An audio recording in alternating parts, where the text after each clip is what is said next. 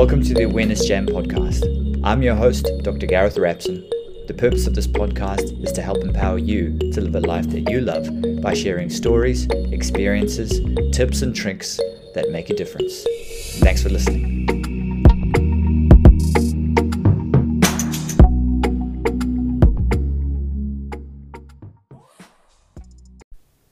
Hey, it's Dr. Gareth, and happy Friday. This is the fifth take of this. I just realized that I recorded this on the video, but I forgot to push the button to record here. So here we are again, having a good time. And anyway, today I want to talk about trust. Trusting in the process.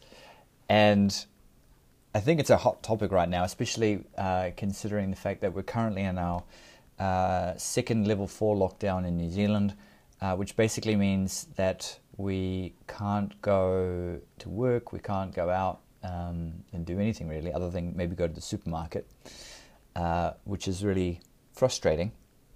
And there's a lot of fear. There's a lot of fear around catching COVID. There's a lot of fear around what we can and can't do. There's a lot of fear about how are we going to go financially, how business is going to go. Anyway, and so I thought, I deal with this frequently. I often found myself not trusting that it's going to work out.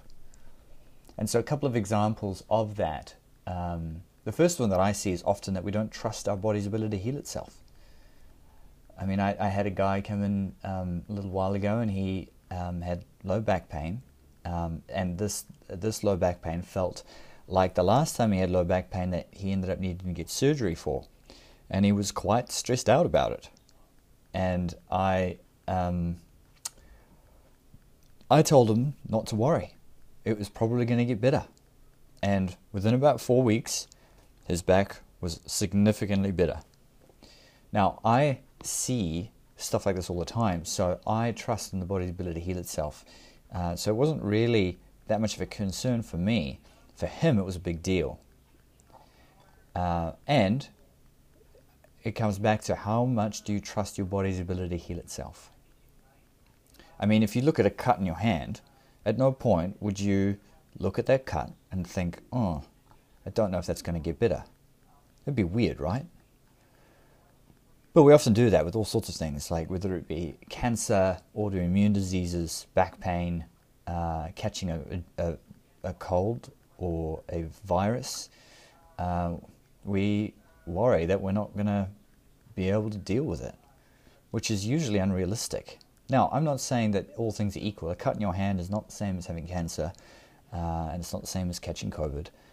But at the same time, most of what we're worried about could be dealt with way more effectively if we actually trusted in your body's ability to heal itself. And here's an example. If you take a big breath in for me right now, and then you breathe out, and breathe in again. When I asked you to take a deep breath in again, were you worried you weren't going to be able to? My guess is not. So it's the ultimate form of trust to breathe out. You just trust that you're going to be able to breathe in again. And that's the same with your body. Just trusting our body's ability to heal itself. Now, this happens in other areas of life, and one that's poignant for me is worrying about whether things are going to work out in our chiropractic business.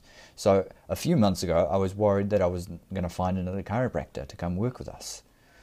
And I'd now found someone. Then I catch myself worrying about, is he actually going to come? And even when he comes, is he going to stay? Is it going to work out?